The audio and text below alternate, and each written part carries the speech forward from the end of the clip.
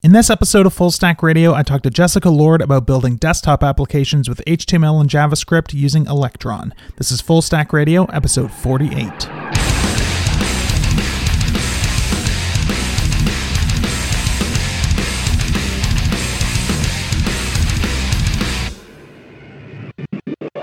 Hey everyone, before we get into the interview today, I just wanted to share a few quick updates. So I'm still hard at work on the Test-Driven Laravel video course, which is a comprehensive set of screencasts that I'm working on that's going to teach you how to build Laravel applications with TDD, so writing all your tests first before you write any code. It's going really well so far. It's going to cover lots of kind of interesting features like stuff related to billing code or testing things that interact with a file system or third-party APIs, how to use test doubles to speed up your tests and stuff like that. So it's going to be pretty cool. I'm really excited to share that with everyone. So definitely head over to testdrivenlaravel.com and sign up for updates if you haven't already. I'm also going to be speaking at Pacific Northwest PHP in September. So if you're on the West Coast and you're looking for a PHP conference to check out, I would highly recommend that one. It looks like it's going to be really fun. It's got a great lineup. I know Taylor Otwell is going to be there speaking and lots of other people talking about lots of cool stuff. So definitely check that out. That's all I got. So on to the interview with Jessica Lord. Hey everyone, welcome to another episode of the Full Stack Radio podcast, where I talk to people in the software industry about everything from user experience and product design to unit testing and system administration. My name is Adam, and today it's my pleasure to be speaking with Jessica Lord, who's an engineer at GitHub on the Electron team. How's it going, Jessica? It's going great. Thanks for having me. So I guess the first thing that I'd like to know is maybe could you just introduce yourself and talk a bit about what you do at GitHub on the Electron team? Yeah, sure. So I've been at GitHub a little over 3 years now, and the last year and a half I've been on our Atom and Electron team. So starting first a year and a half ago, moved on to the Atom team, and then last summer started working on Electron and creating that team because it really wasn't a team before then. So we are now a newly formed team at GitHub. And so we are working on all kinds of stuff. So our first big thing that we worked on that we shipped in May as a team was the Electron 1.0. So I was working on the Electron demo app, which is an Electron app that demos the Electron API. So it's kind of meta, but it's also really cool. And that gives you all kinds of code samples and stuff and shows you really what you can do with Electron. And other stuff we were working on are stuff to make building Electron apps easier, so more developer tools and stuff like that. Awesome. So I guess for anyone who's not familiar with Electron, would you mind kind of just going over, if you can, I guess, kind of the history of it and where it came from and what it's for? Yeah, sure. So Electron started out because of Atom. GitHub wanted to build a text editor with JavaScript, HTML, and CSS. And so they looked at a few things that already existed, like NWJS and Chromium Embedded Framework, and nothing was quite right for what they were looking for.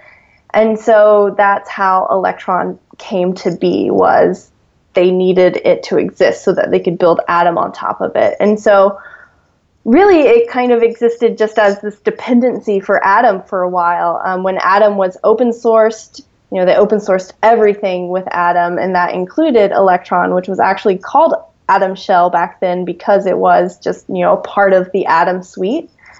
But people kind of started to notice that Atom Shell was really useful, so people started using it. Some big companies like Microsoft and Slack started using it, and so it kind of became clear that it was becoming its own thing, and so that's when we gave it its own name and website, and then, like I mentioned, formed this team around it to try and better support developers using Electron, making it easier to get started and adding a lot more APIs. So when it first came out, it really, everything in it supported Atom, right? Because all the APIs in Electron we added because they were APIs that Atom needed. But now so many people are building on Electron all kinds of apps and, not just text editors. And so they're contributing a lot of new APIs upstream because of, cases that they're hitting when building their apps. And so Electron now is this really robust platform for building desktop apps with HTML, CSS, and JavaScript. That's awesome. Yeah, I think a lot of people kind of assume, I guess, that it has to be like kind of a pretty stripped down environment. First of all, I guess to be cross-platform, and because you're supposed to be writing everything in JavaScript and HTML, I think people might often think it's meant for like, just creating web views and wrapping them in apps and stuff like that. I'd be interested in hearing, like, based on kind of what you were just talking about, what are some of the things that have been like added to it as a result of some of the more complex needs of some of the people that have been using it? Yeah, well, first about that, which you mentioned, like wrapping web views, it's more than that really, because first of all, it has Node everywhere in Electron. So in your HTML, you can write Node, and that really is what makes Electron this magical, mystical place, is because backend and front end and native desktop app are all the same space now. And so when you're writing an HTML file, you can just start writing Node, and you can access the file system and use that to update the DOM. And so it's this really cool place where, like, straight off the bat, you have that kind of, let's say, power. There's probably a better word than power, but yeah, you have that ability to do really cool stuff with Node. And then, of course, you are also having the latest Chrome, so all of the cool stuff that comes with Chrome and everything that Google is shipping with that, you also have access to. So straight out of the box, just having Node and Chrome together, designing for one browser with cool features and using Node is already pretty awesome.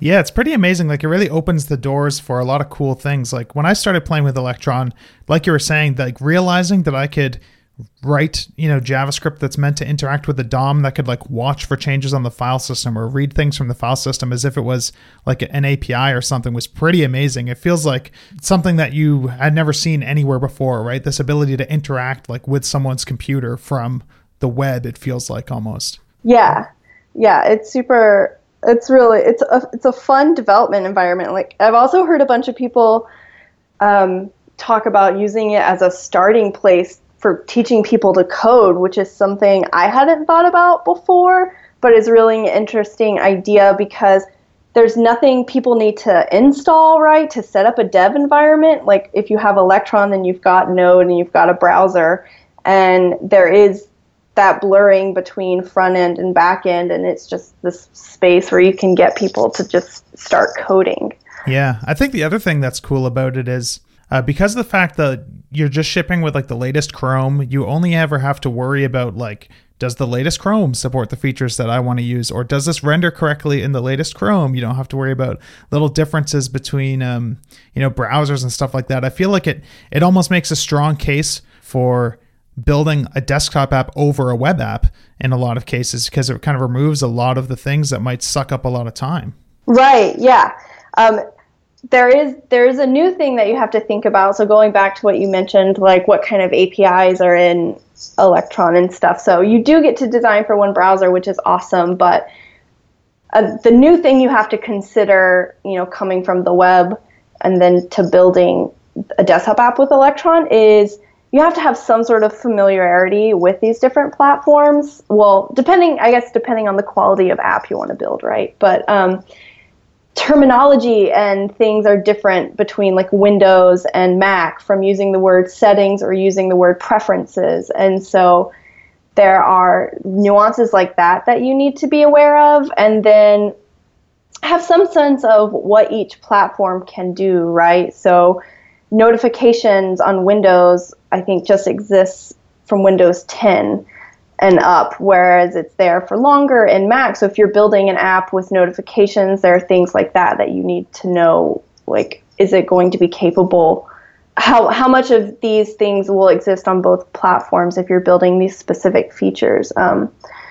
But people are adding a bunch of APIs to do stuff. We have really good Windows support, like the Slack team, and there's a team at Windows that are adding all kinds of great Windows support. There are people already adding the macOS Sierra APIs for things that are coming in that. So there's a lot of cool support for like platform specific stuff. Like in Mac, you can have the dark menu bar or the light menu bar, like you can detect that, but of course that's a Mac only API because that doesn't exist in Windows. But then there are similar things in Windows where you can detect like what kind of theme the user is using. So when you're developing Electron apps, you get to design for one browser, but you do need some sort of awareness about the differences between the platforms that you're shipping to. So how many people, well, I guess maybe not how many people, but does it seem like one of the biggest draws to Electron development is being able to create things that are cross-platform easily? Or is it some of the other features? Like, I guess for me personally, I find Electron to be a really interesting environment to work in, even if I'm just building something that I only intend to release for Mac users, for example. I think it's more about the ease of using Electron in general, because I do see, a lot of people will still just release a Mac one, even though it is pretty easy to also do the Windows one at that point. But yeah, I think it's just the fun of writing an Electron app and not necessarily, definitely for some people, right? Like I guess it depends on what you're doing. Some maybe the smaller outfits or people who are in a smaller startup and are just launching a product may first just launch it in Mac with intentions of working on the others later. But some people who are just working on like a fun side project may really just feel like releasing it for one and not worrying about the others. But definitely, the Slacks and Microsofts are interested in having it work everywhere. Cool. So I guess kind of going back to what we had started talking about there, I'd love to know more about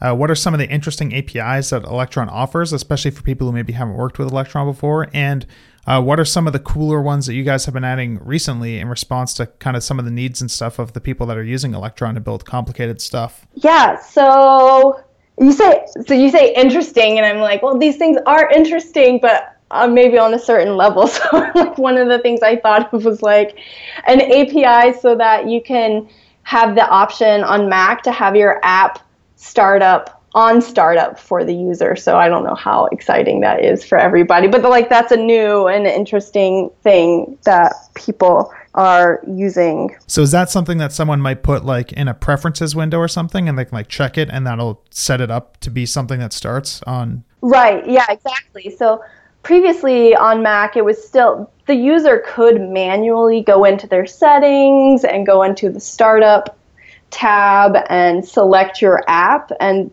so it was possible for the user to manually do it that way. But now there's an API in Electron so that you can actually add that into your app's preferences. Awesome. What is kind of like the installation story like when you're bundling up an app that someone needs to be able to install? Like I know the Electron apps that I've used on my Mac, I feel like they all just come as like .app files and they're kind of just self-contained and I open them and it's fine.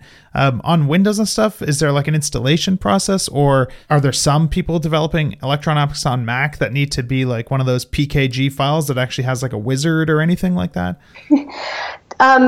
For Mac, you just deliver the .app file. But for Windows, you can do a Windows installer, or you can just do the straight exe. So it's up to you and your app.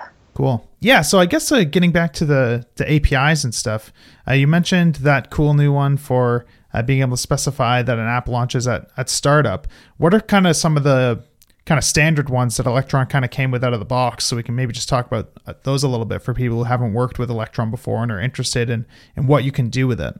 Yeah. So the most standard ones I would say are the ones around your basic operating system functions like open a file, save a file, display an error, or display a message dialog with an option.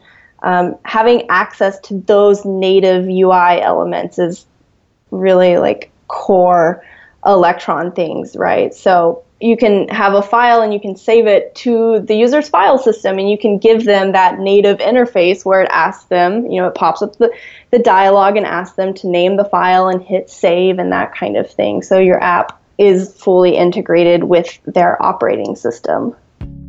Just wanted to take a quick break to thank Rollbar for continuing to sponsor Full Stack Radio. So one of the frustrating things about being a developer is dealing with errors, of course, right? Either you rely on your users to report errors, or you're digging through log files trying to figure out what went wrong, or maybe you're hooked up to an existing tool and you got millions of alerts flooding your inbox all day long.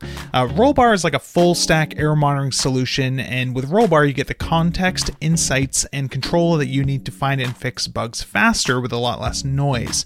So Rollbar is really easy to install. You can start tracking production errors and deployments in 8 minutes or less. It works with all major languages and frameworks, including Ruby, Python, JavaScript, PHP, Node, iOS. You get the picture. If you're a Laravel developer like myself, there's actually a package that you can use that integrates with Rollbar really quickly. So Rollbar also integrates with a lot of different other tools, like it can send your errors to Slack or HipChat, or create new issues in GitHub, Jira, and stuff like that. And for Full Stack Radio listeners, Rollbar actually has a special offer where if you sign up at rollbar.com/fullstackradio, you get access to their Bootstrap plan for free for 90 days. So you get like 300,000 errors tracked for free. So give Rollbar a try. Head over to rollbar.com/fullstackradio to try out the Bootstrap plan. And thanks to Rollbar for sponsoring the show. Are there any common limitations that people run into when they're working with Electron? Like what sort of things are not possible with Electron that you might need to jump down to working directly, in Swift or Objective-C or C# or whatever, for whatever platform you're working on? Yeah. There's so much that you can do in the browsers now. I feel like there really isn't. For most people, you don't have to do anything in native code, but for some people, if it really depends on if your app is really focused on video files or editing music and things like this, where you may want native code in there to really optimize it, you can, but there's still so much that you can do without having to go there. I would say that was more of the exception. So it's more about stuff that is hard to do in a performant way with JavaScript and stuff, more than it is about having access to features afforded by the operating system. Yes. Yeah, exactly. What sort of things do you see people butt into and stuff when they're trying to get started with Electron, common obstacles or mistakes people make? Yeah. Well, so I would say understanding this new Electron context, right? So earlier I mentioned that with Electron, there is no back end, there is no front end, but there is a new thing to learn about, which is Electron has 2 processes, and developing your app depends on understanding these processes and using them correctly. So there's the main process, and then there's the renderer process. And the main process is the life cycle of the app. It's where you're writing your JavaScript that starts the app, closes the app, and then it creates all the renderer processes.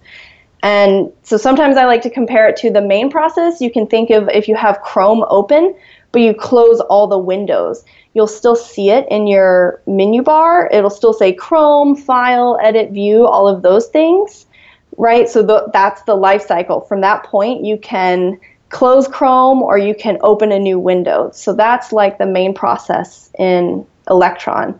And then each renderer process is like each window and tab you have open in Chrome. So you use the main process to create these renderer processes, and then that renderer process is the actual visible part of your app. That's where you write your HTML and you create all of the UI that people interact with. And so those are the main 2 roles of those processes.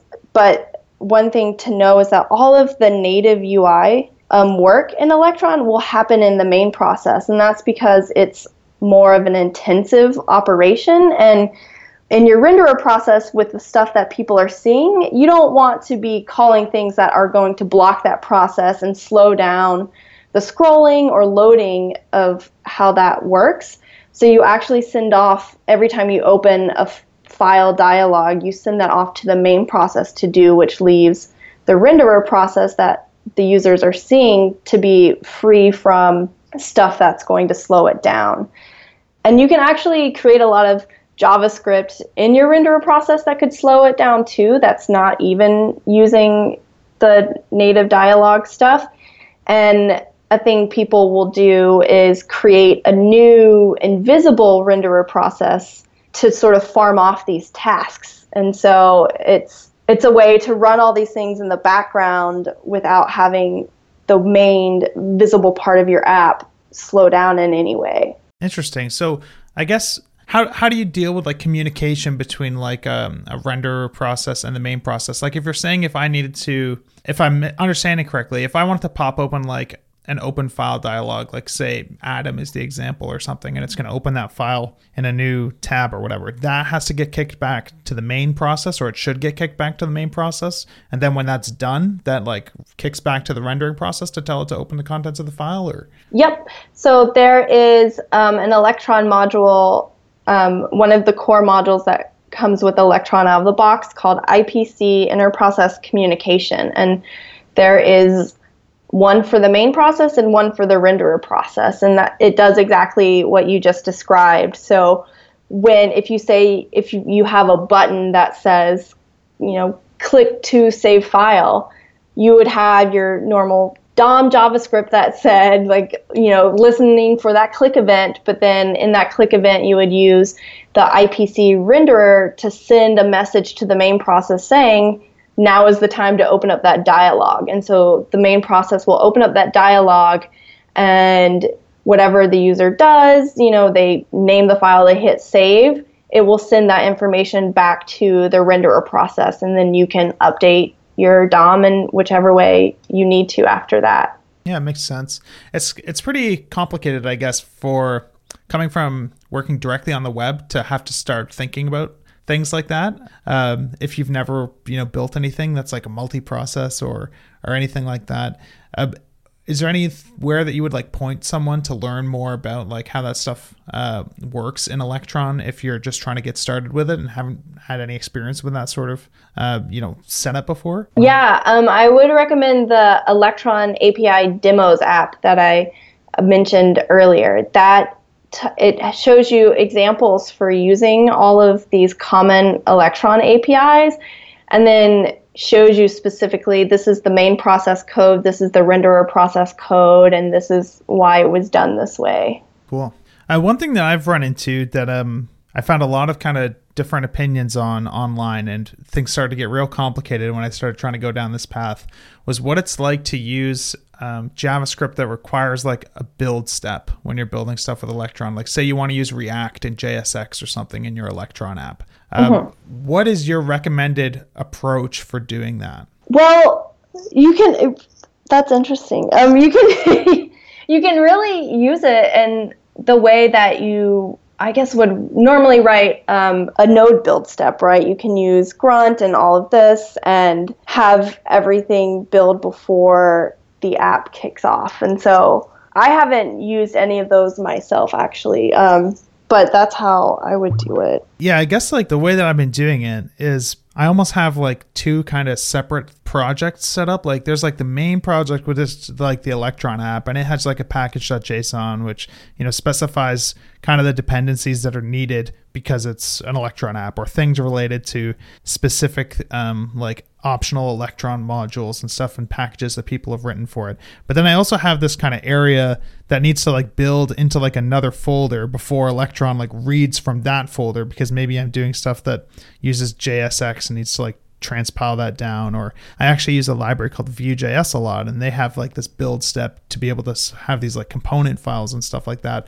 But some of the things that I've heard people say you have to be careful of, which I don't know much about, is like something about how there's some node packages and stuff that need to be built specifically for different platforms, like stuff that is like C level written packages and stuff. And I'm not really sure how that works with Electron. So if I'm building something that I need to bundle for 3 different platforms, and I need to make sure that it compiles like the right version of a package or something, is that something that you actually have to like actively think about? Or yeah, so I think that is a separate issue than using like how you build for those frameworks specifically, but it's more about using native modules in Electron. And you're right that those native modules need to be compiled to use the same version of Node that Electron is using.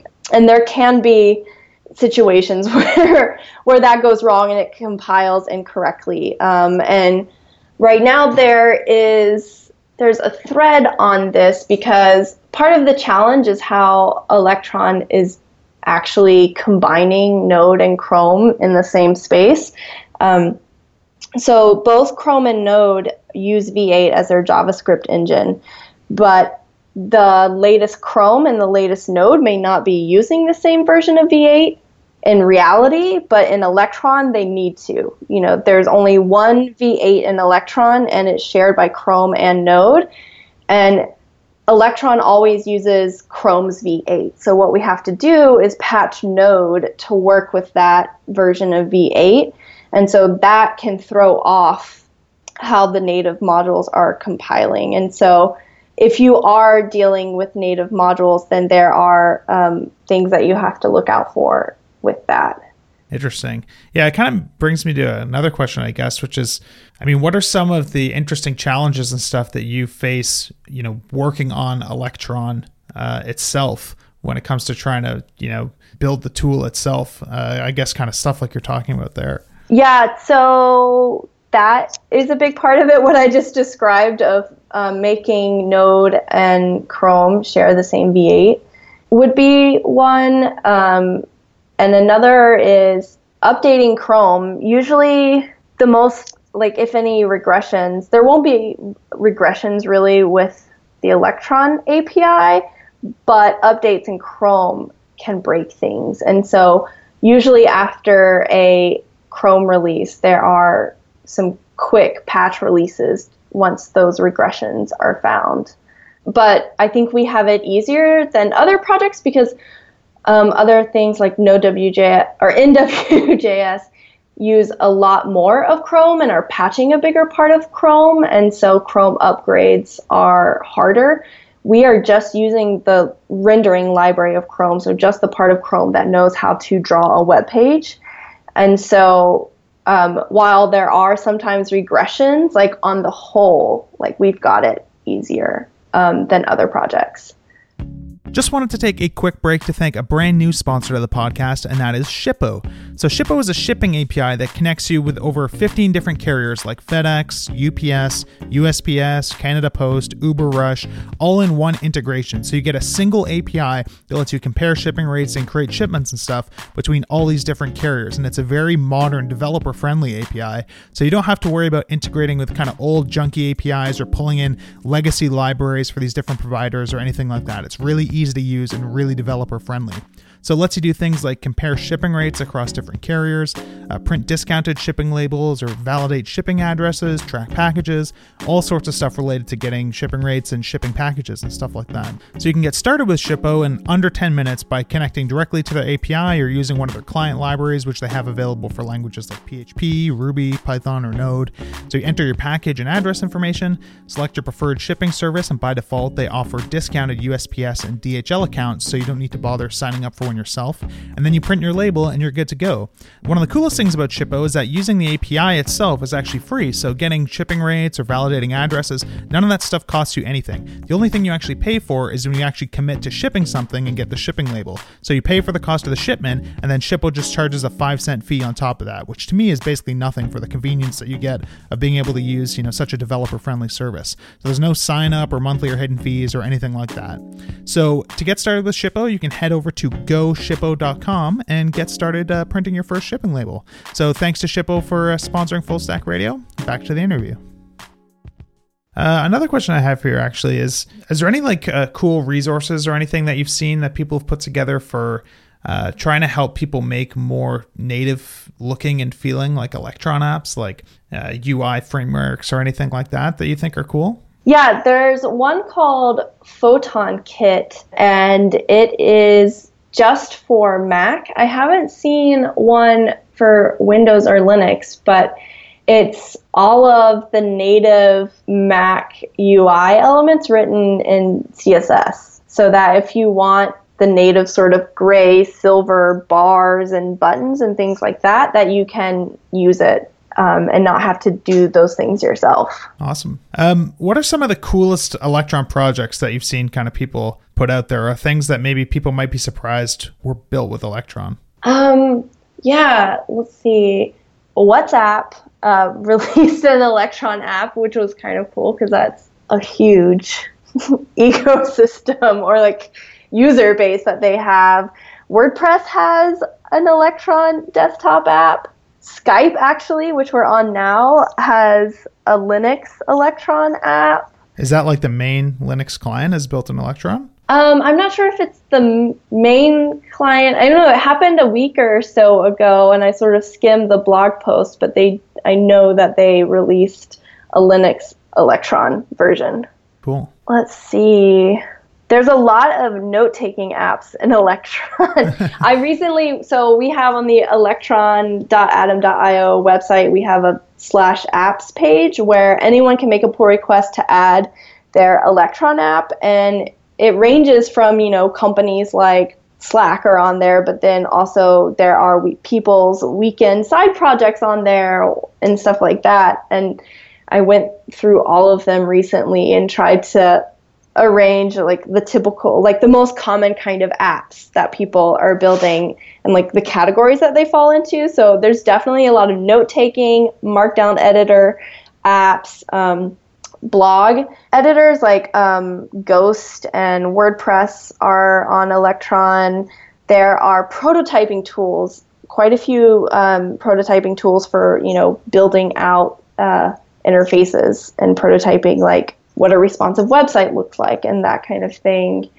And then clients for existing social services or chat apps. So there are clients that will let you log into like every single chat app that there is in one Electron app.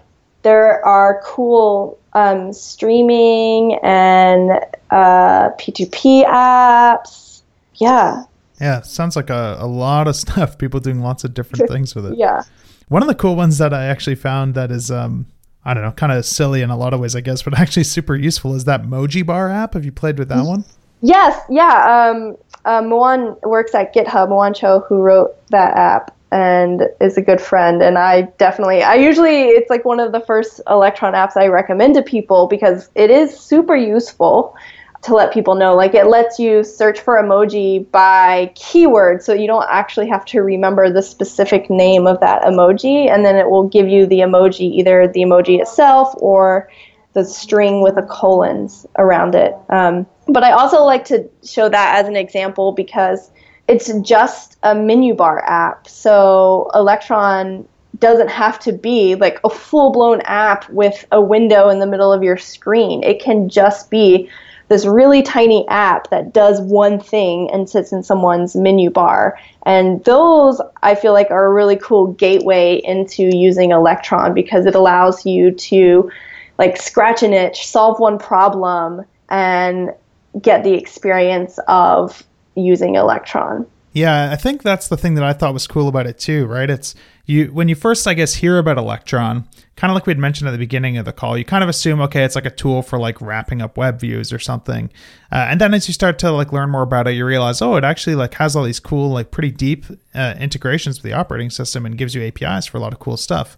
But when you start realizing that like, oh, wow, I can use Electron to build something that's like just a menu bar app, then you start to realize that like it's more than just like something for creating web views. You know what I mean? Like you really start to understand like, or really kind of like opens up your eyes to kind of the possibilities and lets you start thinking about cool different stuff that you could do with it that's like totally different than what you might have expected when you first heard about it.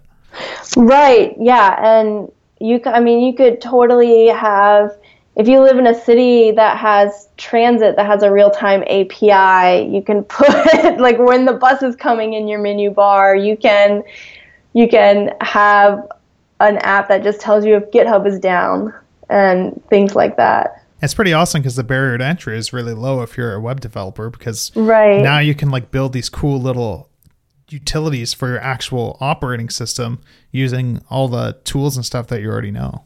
Yeah. Another thing that maybe would be cool to talk about, actually, I'm just kind of browsing this list of apps that you guys have on here. It seems to be like twice as big as it was last time I looked, and that felt like it was only a couple weeks ago. But that Hyperterm app that I guess was released pretty recently was getting a little bit of hype there. I haven't played with it myself, but what do you think about that as far as like a use case for Electron? Oh yeah, I have been using it and I really like it a lot. I think it's such a fantastic use case for Electron, and it sort of like Atom, came onto the scene introducing this idea of an extensible like Atom's tagline is hackable to the core, right? Because when you're building a desktop app with HTML, CSS, and JavaScript, these sort of ubiquitous languages, then you're building an app that a lot of people can actually dig into and customize, and that's kind of how Hyperterm is too, right? So now your terminal is something that you can actually completely customize, which is really cool. It's terminal is the place where developers spend a lot of time, and now you can really dive into it, and it's super fast, and I really have been liking it. There's another app called In1 by Nihilus, which is the same kind of idea where it's an email client that's completely extensible and hackable, with the idea of adding plugins and widgets and whatever you want into your email client. And so I like this suite of Electron apps that really encourage you to build onto them. It definitely seems pretty cool. I'm looking forward to downloading it and giving it a go. I definitely agree. Like, one of the things that to me is like most appealing about Atom is that it's so accessible in terms of how you write plugins and stuff for it, because of the fact that you don't have to learn something new. Like, I'm a Sublime Text user still for the most part, but I always am kind of jealous of, like, when I have some idea for something that I want to write a plugin for, I have to kind of hack around and figure out how to do it in Python, right? Which is not a language that I work with day to day. And I can figure it out, but I don't feel like I'm doing it necessarily well. You know what I mean? I'm trying to apply, like, however I would solve in a different language to doing it in Python. And I never really know if I'm really doing a good job or not. But in Atom, you feel a lot more comfortable kind of, using the tools that you use every day to customize it. Yeah. Another question, I guess, or another topic that I think would be interesting to talk about a bit is performance. Mm-hmm. So one of the things that I think kind of gave Atom a bad reputation for a while there, especially at the beginning, was that it just like felt slow compared to a Sublime Text, for example, that's like written natively. What is kind of the performance story like these days? And is there any examples of like really fast Electron apps that you would point people to kind of get them to not worry so much about that kind of aspect? Yeah, so really you can write really fast Electron apps. And with Atom, first of all, if someone hasn't tried Atom in the last year or so, like, Atom is getting faster all the time. But a lot of that has to do with the actual JavaScript and how it was written, and not Electron itself and Electron's capabilities. It has to do with, are you doing a synchronous call when you should be doing this async type of thing? So if you look at Visual Studio Code, which is also written in Electron, it is really fast. And I don't feel like when it came onto the scene, I don't think that people said the same thing about it. And so I think it proves that you can really optimize it. And like I said, Hyperterm is really fast. And so it's up to the developer in a lot of ways. And a lot of the people working on the streaming apps, I think, like, are, showing that really, like, when you write JavaScript well, like, it can be almost as fast as native code. Awesome. What, like, open source Electron projects do you think are cool that would be worth pointing people towards if they want to, like, kind of get an idea of what it looks like to build and structure an Electron app? Yeah. Well, there are a lot of awesome open source ones, but I think a lot of people write them differently, which is, with Electron, there's no sort of scaffolding standards, because you can be creating a really tiny Electron app that runs in the menu bar and you just have 3 files in the entire app. Or you can write something like Atom and it's, a huge app, and like Nihilus and One, which are really like full-fledged apps. And then you can use any framework you want. If you want to use React, or if you want to use Ember, or whatever your favorite thing is, right? So there are endless ways to sort of lay out your app. And so, but I think Nihilus, I would look at Hyperterm also, the WebTorrent desktop app.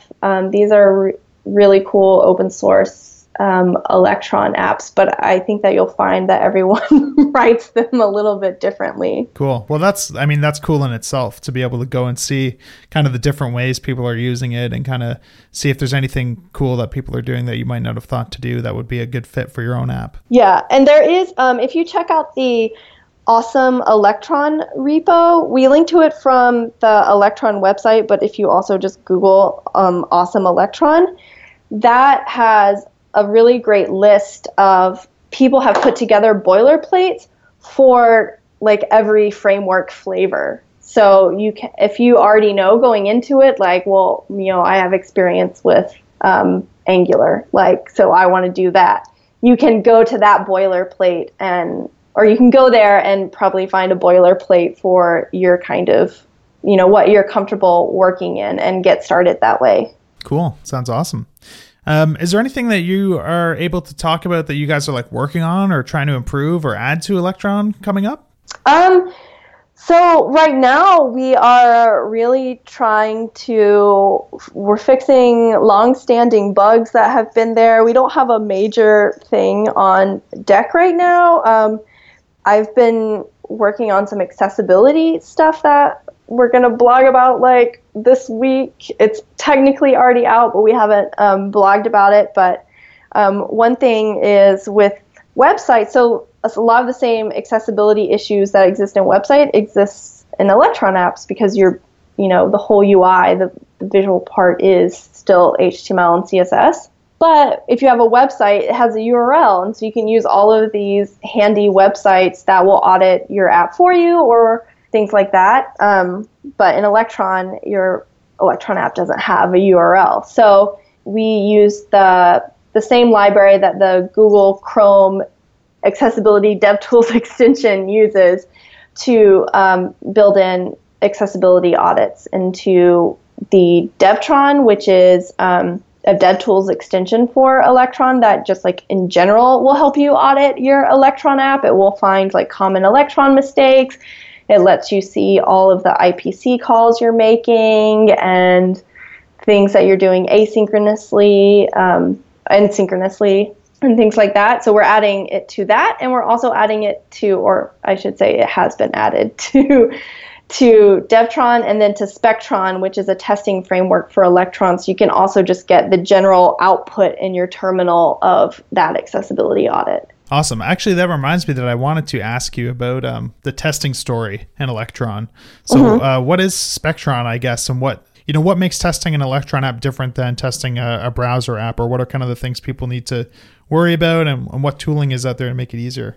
Yeah, so you can still do a lot of the same testing like that you would do if you were writing a Node app. You can use whatever Node testing frameworks you usually use and still test in that way because very much like Electron apps are Node apps. But Spectron has the WebDriver I/O in it, and it lets you actually test the functionality of your Electron app and test the Electron APIs that you're using. So it will spin up your app. It'll actually come up on screen. You can have it click through buttons and test, okay, like I clicked this button, did these things show up that should have showed up on this new view? Cool. That sounds pretty awesome. I'm definitely looking forward to playing with some of that stuff. Is there anything else that you wanted to kind of bring up or talk about related to Electron before we get going, or anything that you think people new to Electron should check out? Yeah, so new to Electron, my favorite thing to recommend is we have a thing called the Electron Quick Start, and it is a bare bones Electron app that just opens an empty window that says hello on it, and you can clone it and then run it, and you have your basic Electron files, right? It doesn't prescribe any testing framework. It doesn't prescribe any like front-end JavaScript framework. It is just a single index.html view that you get. But what's cool about it is because it's just so quick to clone and run, you get a really quick idea of like, oh, this is just an HTML file and I can just start writing HTML. So I think it's a really good starting point for creating an Electron app. So, don't even start by creating an empty directory. I would just clone the quick start and then start writing. Awesome. Well, what's the best way for people to kind of keep up with what you're working on with Electron and kind of follow you online and see what you're doing? Yeah, we have a Twitter account, ElectronJS, and then we have the blog. And the blog has an RSS feed you can subscribe to. There's actually a really interesting post that came up this week about the Electron internals. So if you really want to dive into how Node and Chrome are working in the same space and how all the event loop is managed, there's a good post on that this week. So we have posts in there that link to talks or interesting things or updates or, like diving into technical things like that. And I'm just starting today. Someone opened an issue on Electron saying that like they want to know all the like different kind of apps that people are writing on Electron, but it's kind of hard to just follow the page that lists all the apps because it's just a page. So I'm going to start doing a monthly roundup of new apps that have been added for people who are wanting to see what people are building. Awesome. That sounds sweet. Thanks so much for coming on the show and giving me your time. It's been a pleasure chatting with you about this Electron stuff. Yeah, thank you so much. So that's it for this episode of Full Stack Radio. If you're interested in checking out the show notes, you can head over to fullstackradio.com/48. Rate and review the show on iTunes. That's always helpful for getting us in front of more people. And if you're interested in learning more about the test-driven Laravel course that I'm working on, head over to testdrivenlaravel.com. Thanks, everyone. See you next time.